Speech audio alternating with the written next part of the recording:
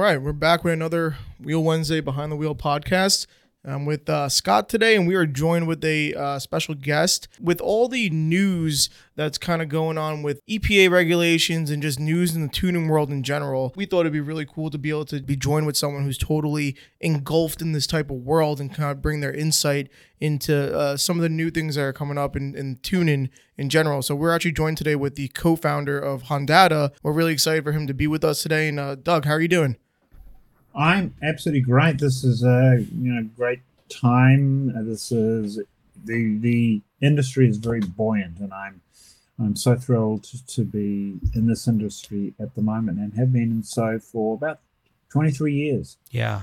So it's interesting. It's always nice to get with another company that's been around for a super long time. And I know you guys were started in the late 90s, and I want you to be able to tell a little bit of that story. But Hondata, I think, is synonymous with anything related to Honda tuning. And it's really super tied in with the whole segment, period. I mean, I can't think of anything I did even growing up where we weren't tuning with, people when they were doing Hondas that were using anything other than really Hondata. Yeah.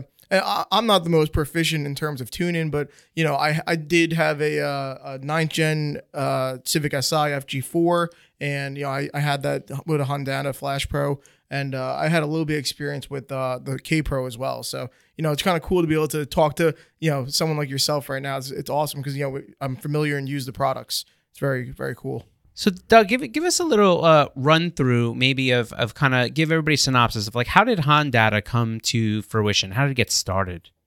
Well, guys, I don't have a job. I have a hobby. Okay.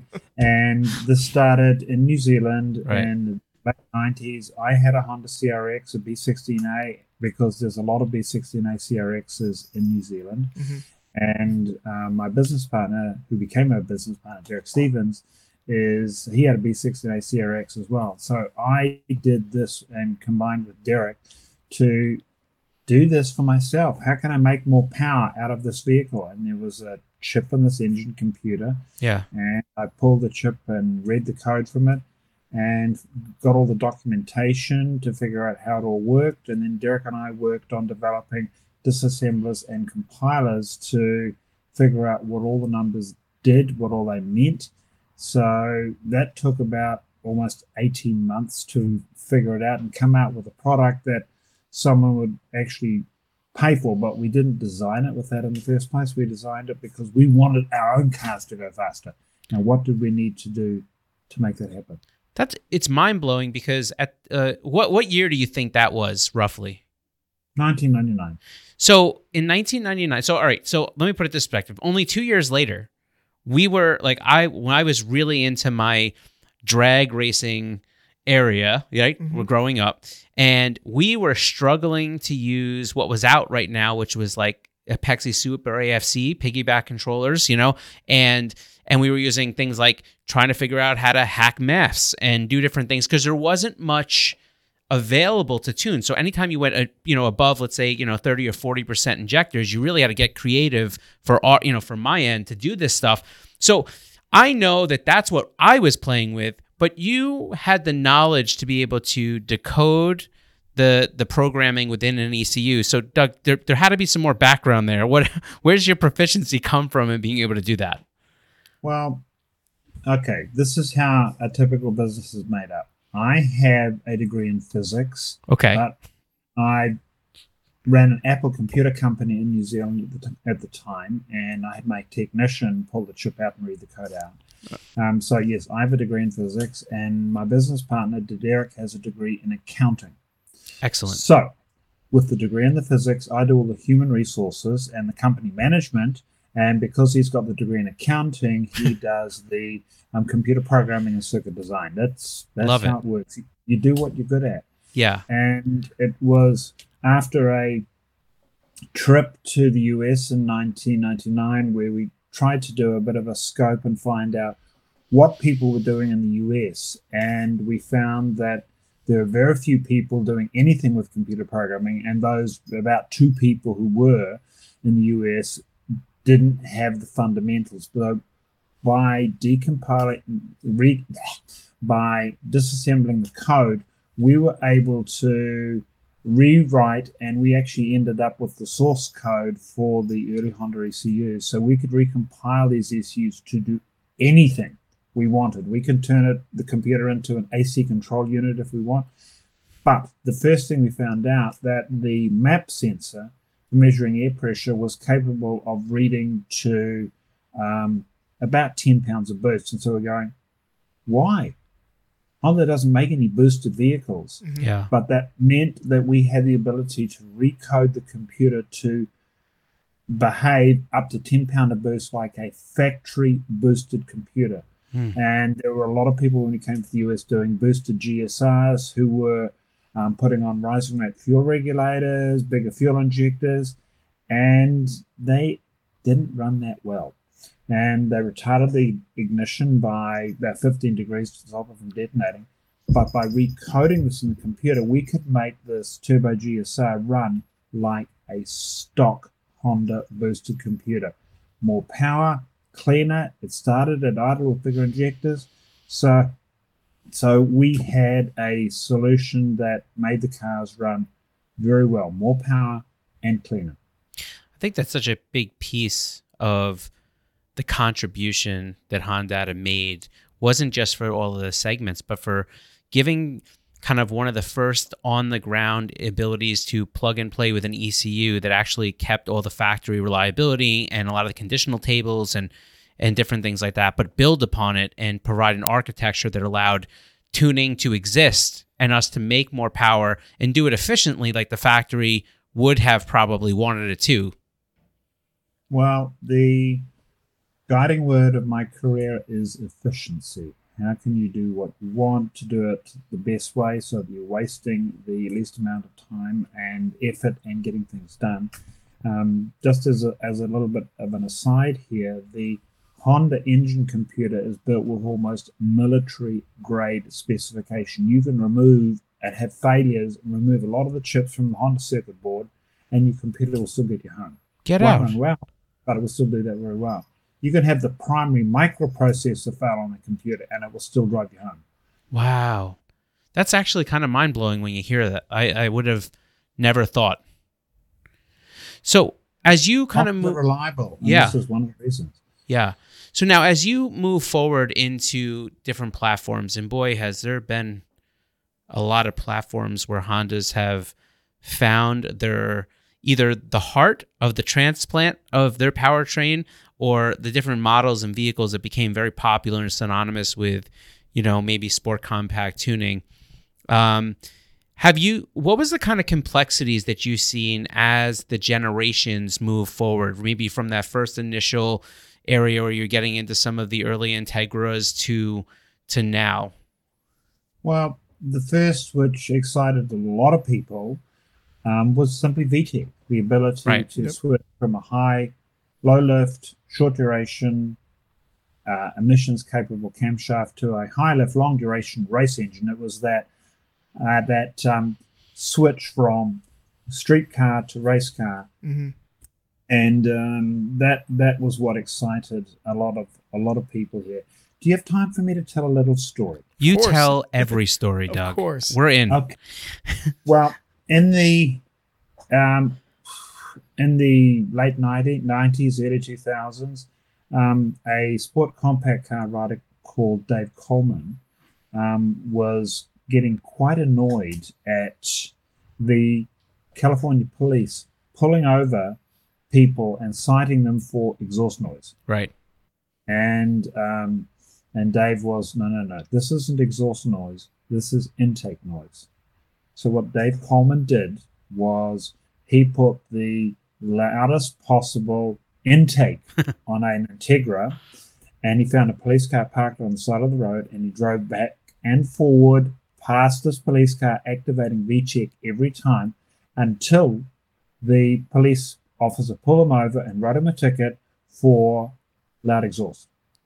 And Dave Coleman took him around the back of the car and said, "Officer, this is a stock exhaust." And the officer said, well, I've written you the ticket now, so maybe you won't do this again. Dave Coleman was responsible for getting the California Highway Patrol equipped with noise meters. Wow. So they could measure the exhaust noise. But the intake noise is a lot of what the VTEC noises that people hear on their early model Hondas, because the exhaust noise with the higher lift cam duration and is traveling back through from the exhaust through the combustion chamber and out the intake. So a lot of the noise is intake noise, not exhaust noise. That's wild. I think this is that. I mean, it kind of shows how long it's been a struggle between modifying vehicles and kind of trying to remain within the law.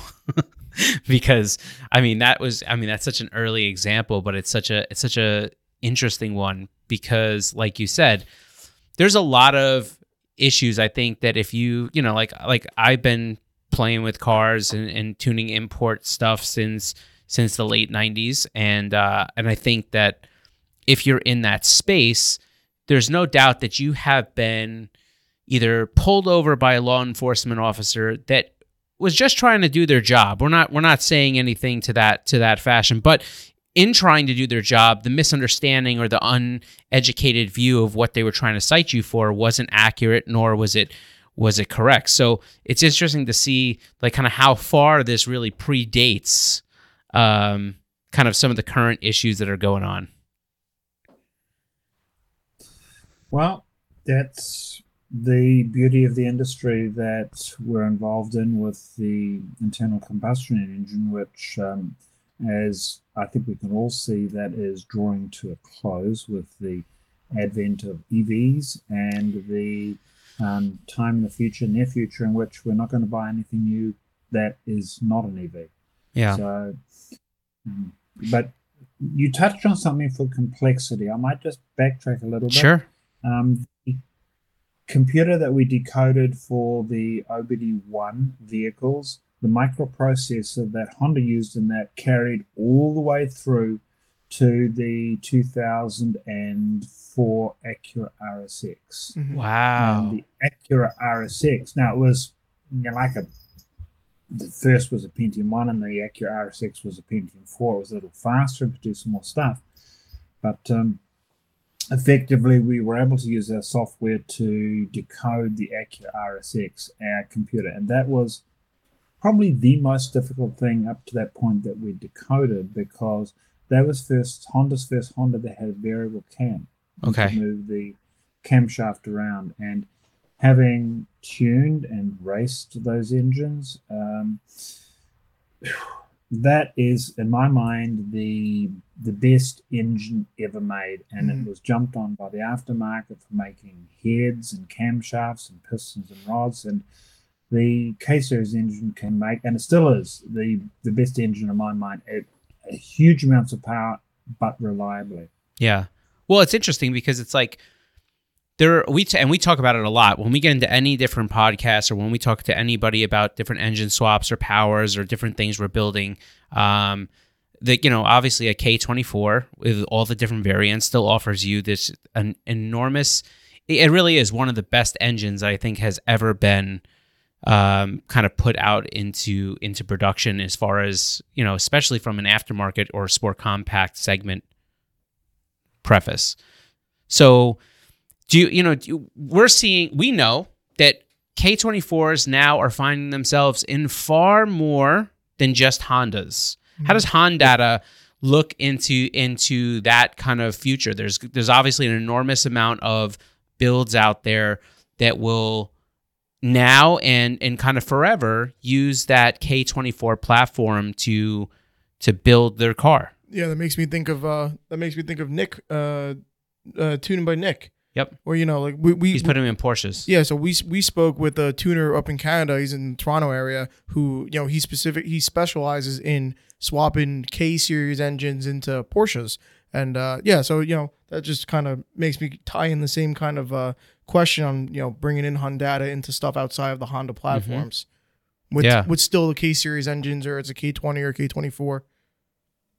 Well, I think this is time to make a couple of interesting points. The first common swap was the B swap, the B series, the B16, the B18, B18C, the Integra, and those engines are becoming harder to find and more expensive, and the computers used to drive them, the OBD1 computers, are now 30 years old. Yeah. So we've got reliability problems with some of the circuitry failing on them. Of course, now you've just mentioned the K series is becoming extremely popular, but the K series stopped being made a number of years ago, and you're not going to be able to get the parts forever. And there are some good K series engines for tuning, and there are some that are not so good. Right. And what I'd like to make attention to now, bring attention to, is that the modern engine swap we just created last Thursday, and I'm announcing it here. We're calling this the L swap. Okay. Okay. Not the V swap, the L swap. L swap. The L swap is taking the L15 engine, which is the turbo 1.5, such as the Civic Si engine. The new Civics, yeah. Yep, and the new Civics and Accords and the CRVs. There are thousands of these engines in junkyards. So as of Thursday morning, we got this bar approved for an L swap that I did into a 2015 CRZ. Okay. So we took this L series engine, swapped it in, double the power, double the torque, 100-pound lighter, and it passes smog. So wow. That's the core of everything that we do, was we make it clean. So this L swap can go into anything. Now that we've got the recipe on how to do it, it can go into a 93 Civic. It can go into Corolla. It can go into a Volkswagen. It can go into an off-roader. It can go into a Miata. It can go into absolutely anything. And it can do it cleanly. Now, is that with the factory turbo? So with the factory turbo. Wow.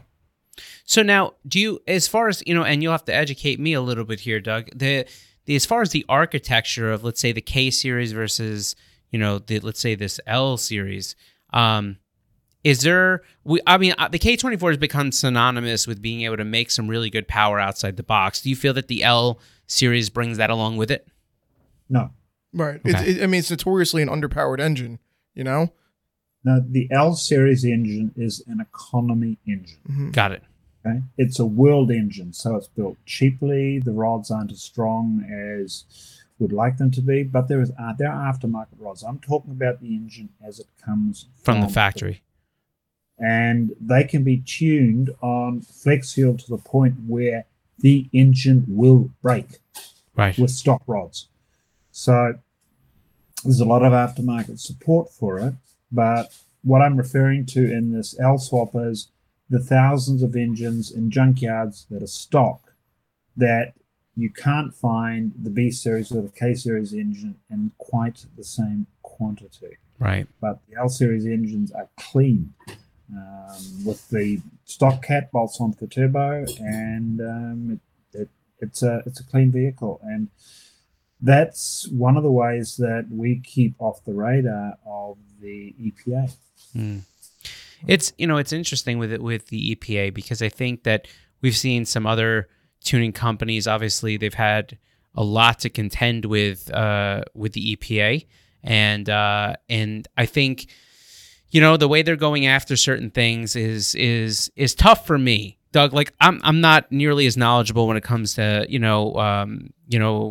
tuning as you are, but the thing that does get me is that when I think about going back a whole bunch of years ago, there was all these different parts that had to continuously be serviceable as things age, whether it be points or carburetors or whatever it may be. Now, like you mentioned, you got cars now like early Civics and different things like that. These cars are 30 plus years old. And I just can't help but think that with some of the modern technology, especially with the ECUs and the capability of tuning with these ECUs, that we can't make those cars even better. And I feel like there's been this whole segment within the EPA that there's obviously no care to look for that, but in the hands of the right tuner and the right software and the right capability, I think a lot of these platforms could be made even more efficient and still make power. I agree with you on that, but the EPA and CARB, California Resources Board, do have their regulations and there are hoops to jump through for getting your carb approval or your 49 state approval. Yeah. But I totally agree. You can make an engine way cleaner and way more power if it's put together correctly. But it takes a lot of money and a lot of testing to run that through the authorities. Yeah. It's like I can't help but think that there's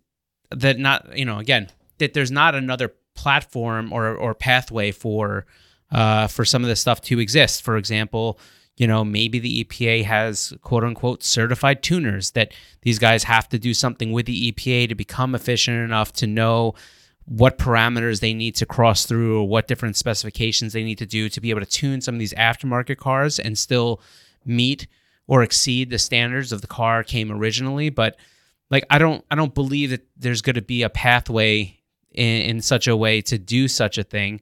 But it makes you think a little bit that if we can make a vehicle, even an older vehicle, to have more power and have the ability to make it cleaner, why should that not be in the ability that we have to the public or to the tuning public, let's call it? Well, when you get into tuning and the bolt-ons for just Hondas in particular, there are so many bolt-ons and so many different combinations you can put together that it's very hard to get one combination that your end user will put on the vehicle. So there's just so many variables. Yeah, sure. So many variables. Yeah, I mean, I think that let's go from this direction. We know that, as far as the production, at least as it looks right now, as far as production vehicles, we're now going to see more and more of these cars coming from the factory, coming with options that are EV.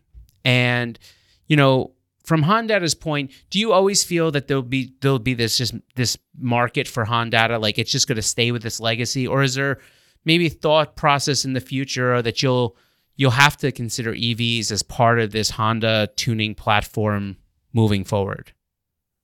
We will look into it, but our sales data says that 15 to 20% of our sales are coming from engines and computers that are 30 years old. So if we go 30 years into the future, then the engine swap 30 years in the future is going to be taking what's currently in the junkyards and putting into older cars. So that's what I've just created, which is how do you take these L-Series engines and make them usable and fun for, as I said, off-road, and maybe getting rid of your 25-year-old Miata engines and swapping an L-Series engine in to give you something that's similar weight, but a lot more power and better fuel economy. So there's going to be plenty of options for us with what exists in the market right now based on who and what we sell to. We'll definitely look at EVs, but there's more than enough to keep us busy. Makes sense. And one of the things that I'm looking at, and it's something that I've not shared with anyone, but we are looking at getting 49 state approval for flex fuel. Okay. That's interesting. Yeah. Well, flex fuel, very high octane fuel, and you can make a lot of power and a lot of torque. And the initial results of us testing an 18 Accord, having come back from the SEMA test labs, is the exhaust emissions are cleaner than stock Honda. Wow. So, Doug, I have to ask you this real quick.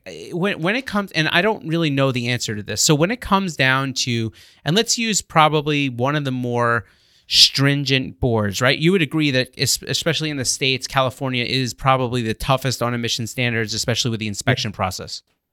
Yeah.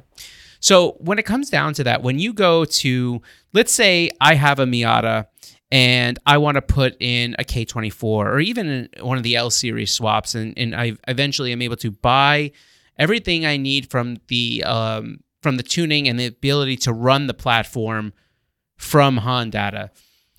Does every single one of these platforms to be able to run in California need to be CARB certified individually, or is it just the engine, platform, and tuning software that has to be approved? Well, the first thing is they need to use, let's say, a carb flash pro. So we've got programming devices, flash pro, that have already got a carb exemption order. Okay. For everything from the B16A Civic SI, the B16, the K20 K series engines in the early model 2006, 2007 plus Civics. So that's the flash pro. That's the first thing. We've got the carb flash pros and calibrations that have been certified that meet the carb exemption order status. But when an engine swap is done in California, I don't think that's applicable for the United States. We had to take our vehicle to BAR, the Bureau of Automotive Repair, which just gave the tick and said, look, this is a safe installation, the drive shafts and the wiring, everything are working well, and they'll do a smog test on it just as well and make sure it passes everything. And we get a new sticker on the door jamb for the car saying, okay, this is the new engine you've got on the chassis, so the next time you get smogged, you just have to point the smog testing station to the sticker. So for California, in this case, take it to BAR, the Bureau of Automotive Repair, and they just sign off. And so when you do your engine swap, the first thing it have to do is it has to pass a smog test. Got it. Okay. So that's the first pathway.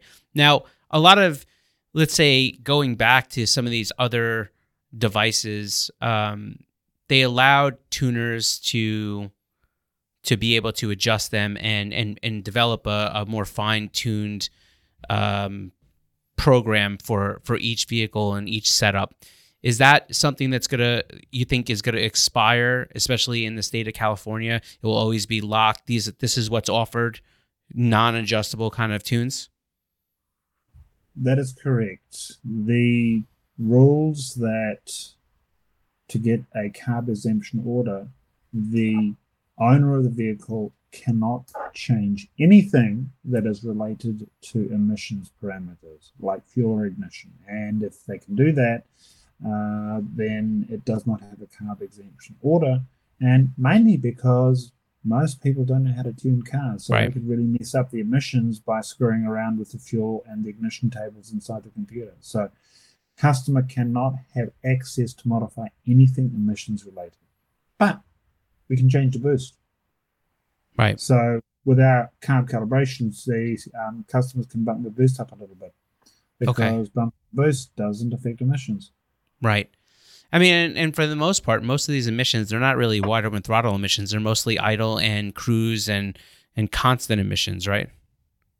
They are, but a full carb test it takes 25 minutes, and they gather the exhaust for that entire time period, and that does include some full throttle testing as well. Mostly cruise, mostly idle, but some full throttle as well. That's very interesting. And so, do you foresee? And again, I know you don't have a crystal ball, but I'm just trying to extrapolate. So do you see maybe carb right now is something that's more intense, especially for people that don't live in the state of California when they look at it and go, wow. But do you see that type of EPA restriction kind of applying to the majority of this stuff maybe out there in the future? The funny thing is when I visited CARB a couple of months ago, they even have orders for electric engine swaps. Right. In the Civic, for example. I'm saying, why does CARB have regulations for an EV swap? And I couldn't quite figure that out. So they seem to have regulations for pretty much everything. Yeah. Wow. So I think what's interesting about that to me is that that really tells you that it's really has it's more of, this is a disconnect again between what CARB was supposed to be for and kind of what the end goal here is. But at the end of the day, and these are not Doug's words, these are my words, right? So like, but at the end of the day, what we're talking about here is, you know, the rest of these states and different things, like, you know, if it's still, like, I know for New York, we're an OBD2, we do the OBD2 inspection, right? So if you have a car that's OBD2 compliant, for the most part, I think it's as long as it's newer than 25 years, you know, you plug in and you have to have all the readiness go. Now, some of the failures that we'll have if we do an engine swap with, let's say we use an OBD2 car and we put in an OBD2 platform and we still use the factory ECU that came with the platform, right? So we get everything working. The issue will still be is that,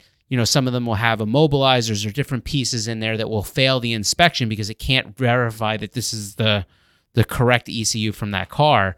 But, the question brings up, will there be these engine swaps in other states that still will be allowed to do these types of things? Because Hondata, especially if they're using like a Honda platform or a Hondata ECU, they're going to be able to plug in and still access that same OBD2 compliance.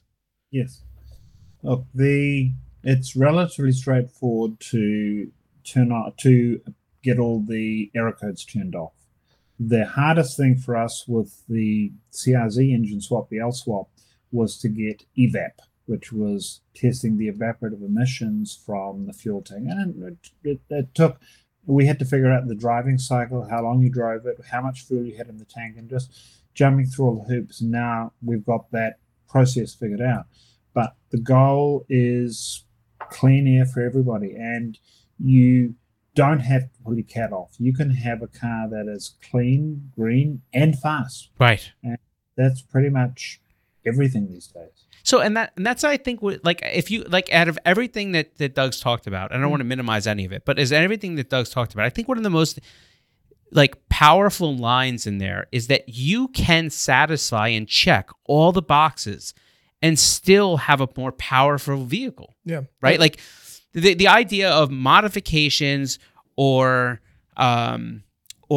making more power being tied to poor emissions is not accurate. No. I understand that there's a lot of messy pieces in the middle, especially when you put people in there that may not be qualified to do some of these modifications or tuning that get done. But for the most part, there is a pathway there that can exist where everybody can be happy and we could still have a cleaner carbon footprint. And that's such a big message. Yes. I'd love to share with you another story if we have time. Absolutely. Please do.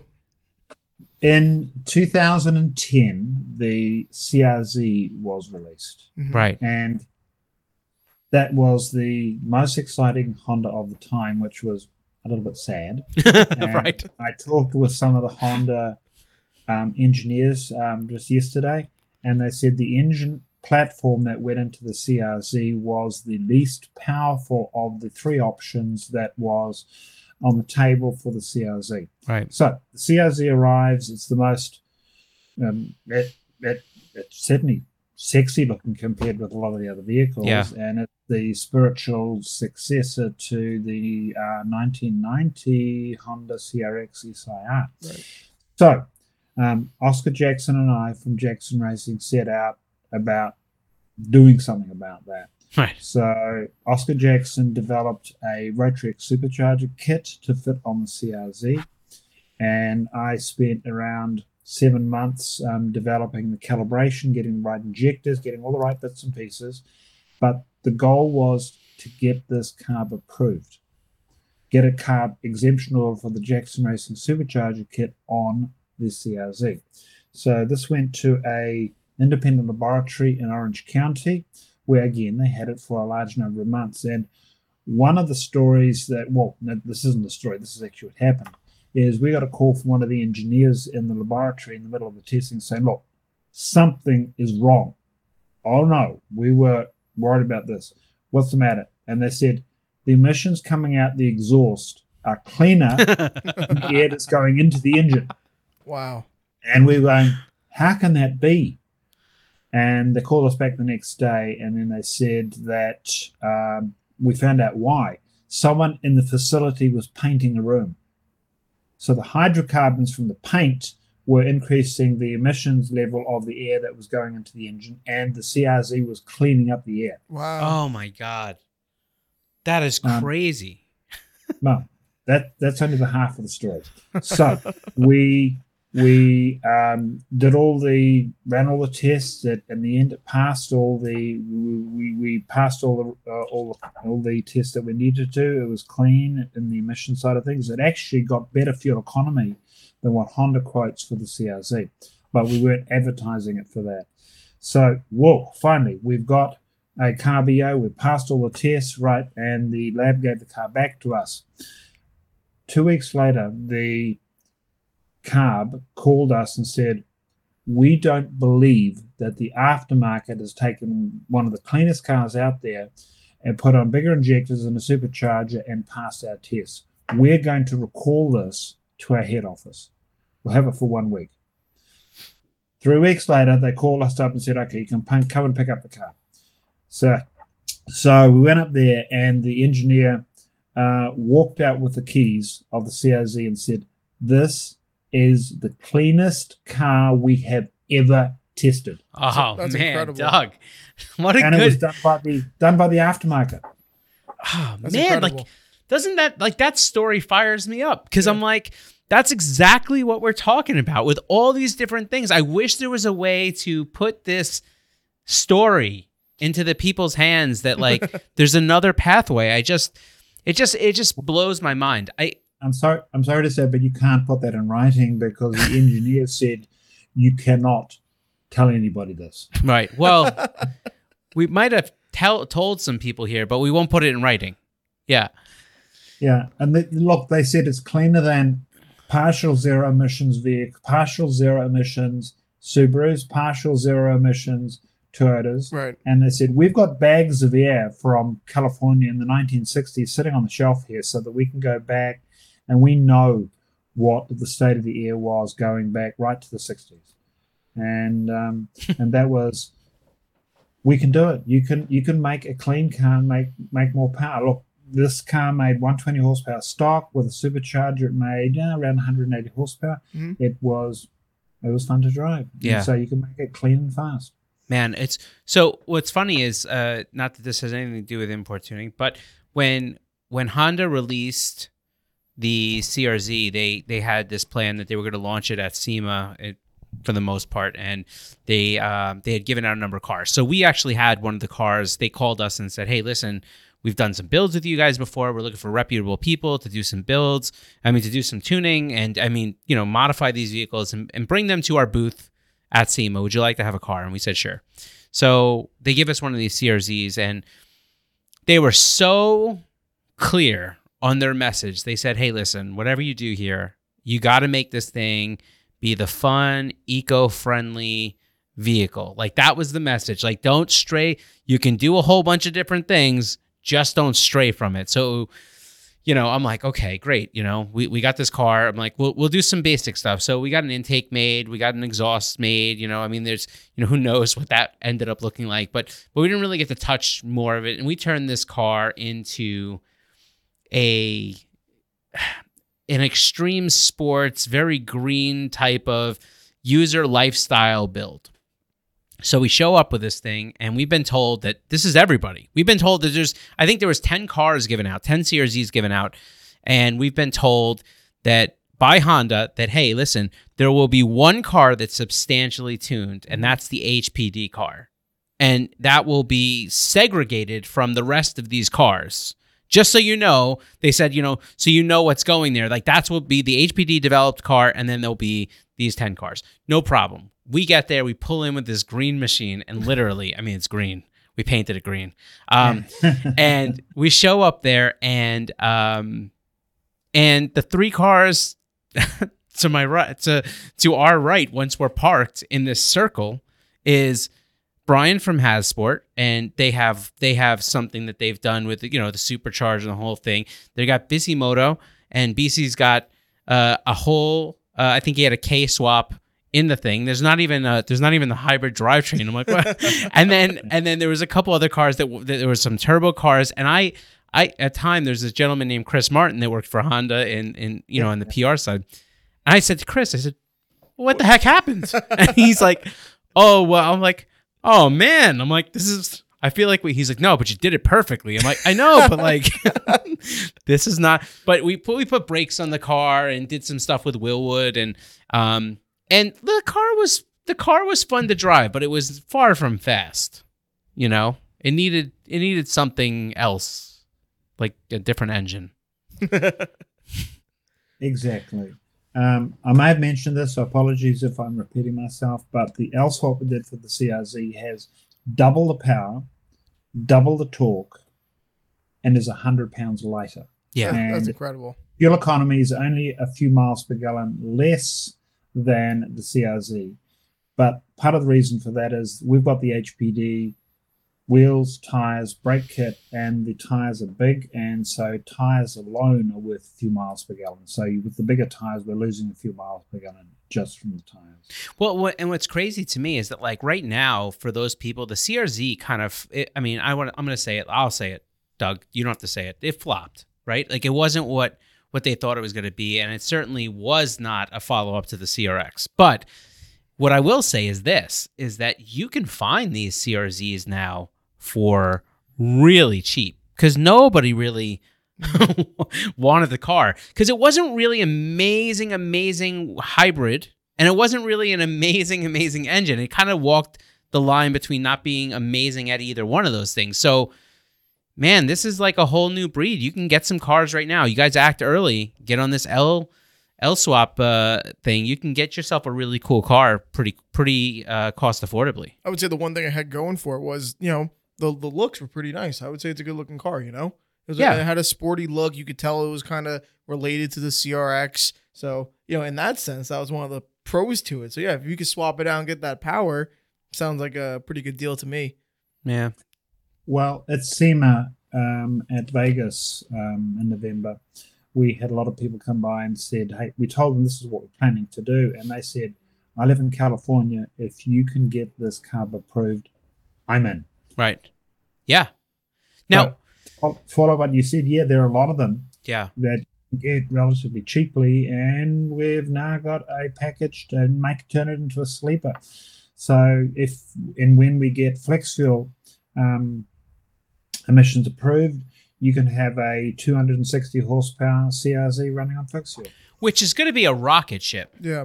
Because I mean that's going to go right back to the essence of what people tried to do with the B swaps into the into the CRXs back in the day. I mean, that was a big piece of it. So now for every single swap that you do with this L series, you have to bring the actual model car that you're doing to carb with the tune, the whole thing, and basically run that through to get the approval for each model, right?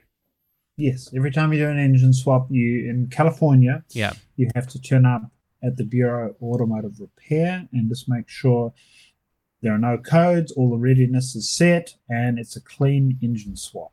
Right. And my testing took somewhere in the order of about 90 minutes just to run through all the process, but I now know how it works, and this will be the first of many engine swaps that we do.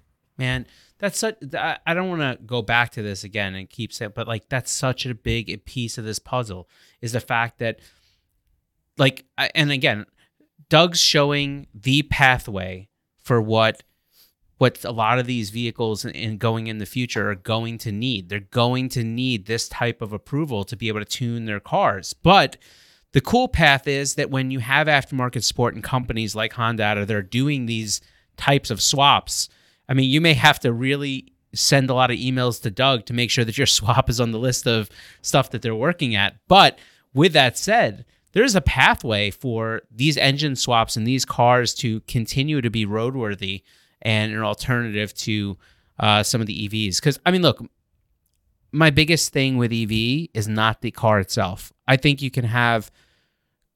some of the cars are incredibly cool, and I think that the idea of having EVs as a supplemental type of vehicle that's out there is incredible. However, I think that there's this other piece of EVs that is just not being considered, and I think it's too political, and that's not for you to have to worry about chiming in on. But I will say that the idea that you could have an entire country change over to EV in such a lightning flash period of time and not have any infrastructure in place to be able to run these vehicles is a problem. And the next step, like Toyota has said, and Can I just ask you a quick? You said not have the infrastructure in place. Yeah. What are you referring to? Well, I'm referring to charging stations and the abilities to keep these cars properly charged and be able to have it openly accessed, and have these things. They're coming out with these ranges which are fine, right? Because it's a standard equivalent to maybe some of the same full tanks of gas you get. But like here, for example, you drive on, let's say you go to like the New Jersey State Turnpike, and this is something you started to see. You know, when you have a gas station and you pull up, and let's say you're going to fill up, and maybe it takes you 5 to 8 minutes, but in that 5 to 8 minutes, you're out. However, now you have a line on the parkway of people that are waiting for charging stations because it takes them 45 minutes to get enough charge to be able to move from it. And so the amount of infrastructure you'll need to have to be able to keep these vehicles powered, it's just not there. We talk about California and the grid. I was out there not too long ago during the summer, and I had a text because I was in their geo area that said, please turn your air conditioner to 78 and turn off, and please don't charge your cars tonight because there's going to be these rolling brownouts. Because, and that's when, the population of California for EV, consumers are only at like less than 20%. I think California is at what, 8%? Yeah, I think it's maybe somewhere between 10 and 20% in terms of people who own EVs in California. And at that rate, they're still telling people not to charge their cars. I mean, but they want, upwards to 100% of the population to own EVs. They don't have the infrastructure. But with that said, Doug's about to school us. Tell me, what am I missing? Yes, well, I'm with smart people, and yes, I'm about to school you. Okay, I own a lot of Hondas. Okay? Yeah. Obviously. Sure. And the most recent one is a street legal L-swapped CRZ. Okay. I also own an electric vehicle. Okay.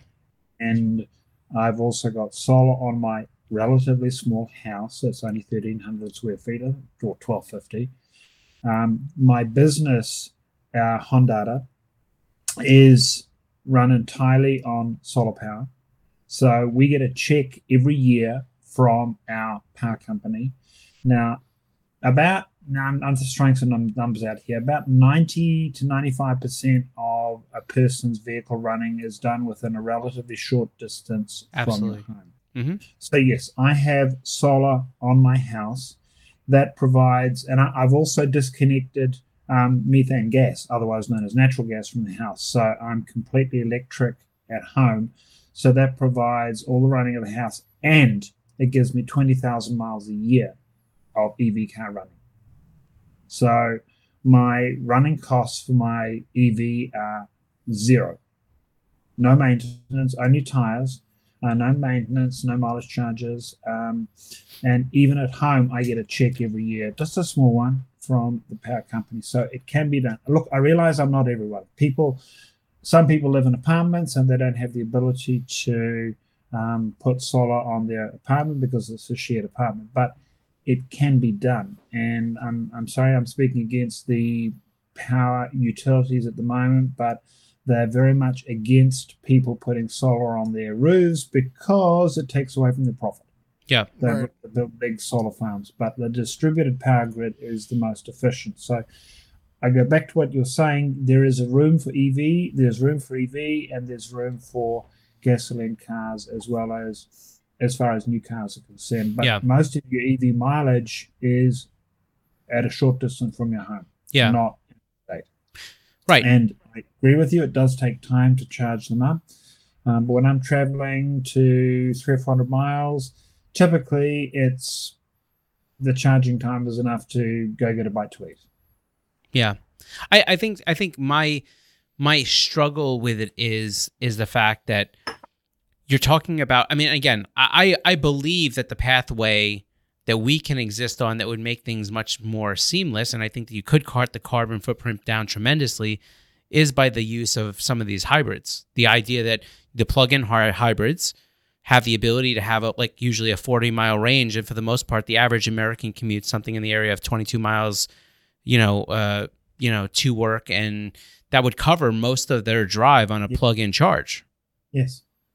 But it still doesn't negate the rest of the thing for longer commutes or longer trips or whatever it may be. And I guess that's my problem with this whole situation, is it's being kind of rushed into people's hands. I mean, the truth is, I mean, for me, I don't know where you're located, but like where we're located in New York, To do solar on homes, besides these lease programs, they can only give you 20% of the actual power you develop toward the grid.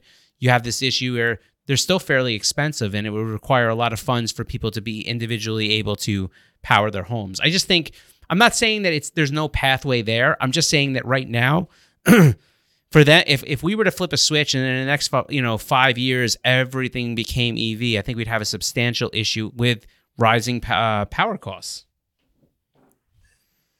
I agree that there's a lot more infrastructure that needs to go in. Yeah. And this is an area that's rapidly changing. Yeah. And California is certainly not helped by the utility. That's true. I think, California is an interesting place that we'll stay away from commenting on. But I think that the biggest piece of this puzzle is that it does seem that there's a way for import enthusiasts to stay active in a lot of these different platforms.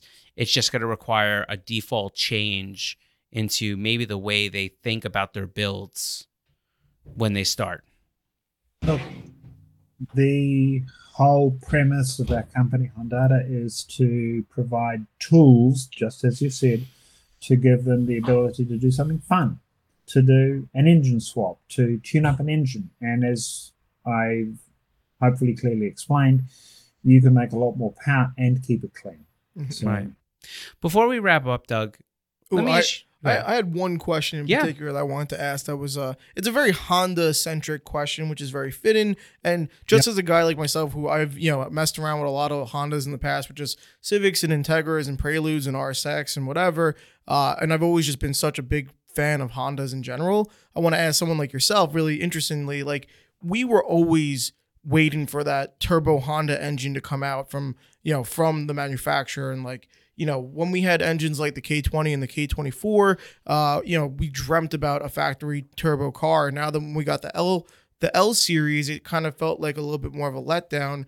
But, some that's the 1.5. You've got the 2-liter Accord engines and the Civic Type R engine. So there are much higher performance engines and vehicles that you can select. Right. And so when you are, when I was trying to do some tuning on my K24, I found that with a naturally aspirated engine that, you had, I guess, not as much gains as you would hope as if someone who's running a turbo car in a GTI or a WRX or something like that you had such a, smaller amount of gains. And now when someone's looking at something like the L series with the turbo, the 1.5 with the turbo, do you think that you said that when you start adding power to those engines that they can break, do you think that people are better off doing something like the 2.0 out of the Civic Touring without the naturally aspirated 2.0? No, the base model 2-liter Civic without a turbo is not the engine to choose. If you're doing an engine swap, the engine to choose is the 2-liter Accord. Because 2-liter Accord engine is built in Ohio in the same factory that the Civic Type R engine. So the 2-liter Accord is almost a Type R engine. Okay. That is the engine of choice, and that I was going to add that in a little bit earlier. The next step up from the L swap is the Accord engine, and the next engine swap we'll be working on and testing and getting bar approval for will be the 2-liter Accord, and we'll have a lot more power and torque, and it'll be a lot more reliable because the pistons and rods are of almost Type R strength. Cool. Wow. Yeah. That's a great piece. So if you're planning a build out there, that may be something that you want to keep an eye on from Hondata so that you know exactly when you're going to be able to kind of but listen, this is the time. Start sourcing your parts out. There's while people aren't on the hunt for this stuff yet, this is the time to peek out. Exactly. Look, one of my friends from Honda, he's got one of the last manual Accords, and we've just finished doing some flex fuel tuning on that, and he's making 350 horsepower and 400 pound-feet of torque. Wow. Sorry, wrong way around. I understand. 400 horsepower and 350 pound-feet of torque, but we limited the torque. We could have made a lot more. He's stock. Right. It's stock rod, stock piston, stock gearbox, and so this is the possibilities. You can get a lot of gains, but this is why we're so gung-ho about flex fuel and getting that through the labs, because we know that high octane flex fuel is superb for performance. And you talk to any turbo owner about running fixed fuel, and they'll speak very positively about it. So, Doug, kind of in wrapping up, there's two questions I want to ask you. The first question, I'll ask them both at one time. You can answer them however you'd like. The first question really has a lot to do with the automotive aftermarket tuning industry. Do you feel that there's going to be, I mean, we've seen it come from certain companies. Do you feel that there's going to be this major shift where some companies are going to kind of drop off, and then there's going to be other companies that are going to have to kind of get into the lane of where Cobb and you and Hondata are at, where they're coming up with a lot of these compliant tunes to be able to say, this is what it's going to be off the shelf? I'm seeing many, many more companies that are paying attention to 49 state and carb approval for just making sure that there are good, clean solutions for their customers. And on the other side of things, I've seen customers who have been dealing with a lot of the B series engines, but doing not so smart things like doing a lot of street tuning and street racing, and basically been putting targets on their backs. Yeah. So, hey, come after me, EPA, I'm doing stupid stuff. No, you don't do that. You can keep it clean, as I've said over and over again. But yeah, I think you get a few people drop out of the market, but I'm seeing more and more companies like us focusing on keeping it green. Excellent. And so I think you've already answered this, but to give yourself a wrap up here. So how do you see Hondata in the future? How do you see when you look down the kind of down the proverbial highway here? How do you see Hondata in the next 5, maybe 10 years as we kind of go down this emissions clean road? Well, we cover such a small percentage of the available Honda engines. So Yeah. I actually see room for expansion into the V6 engines and covering more flex fuel support. So there's plenty of growth for us. Plenty. That's great. Doug, thank you so much for coming on and spending so much time with us. I think it's nice to hear kind of the thought process behind somebody that is, I would say, in one of the ones leading the way into this clean pathway to make power, but also just to hear that there is life, and at the end of this tunnel. I think a lot of people feel there's a lot of doom and gloom, especially with some of the announcements that came out in the past year or two, and to know that there's a pathway feels good. Well, it's been a joy, and it's been absolutely fun talking to you guys and sharing what we're doing, what we've done, what we will be doing in the future. And as far as I'm concerned, there is no doom and gloom. There is plenty of life in the Honda tuning industry. Well, listen, I will take that any day of the week. Yep. And listen, starting off a new year feels good with knowing how that there's good people like you and Hondata there supporting the aftermarket segment in a way that will allow us all to kind of harmoniously enjoy what we love and do it cleanly. Yes. Doug, thank you so much. Hopefully we speak real soon, and we wish you a good start to the new year. Oh, I'd love to share with you in the future. Yeah. Further projects that we come up with. So yeah, keep us in the loop, because our Absolutely. audience, this is like the prime stuff. You know what I mean? This is the stuff that they just wait for. So we're happy to have you on anytime. I'd love to be here. All right, Doug. Thank you so Doug. much. Thank you.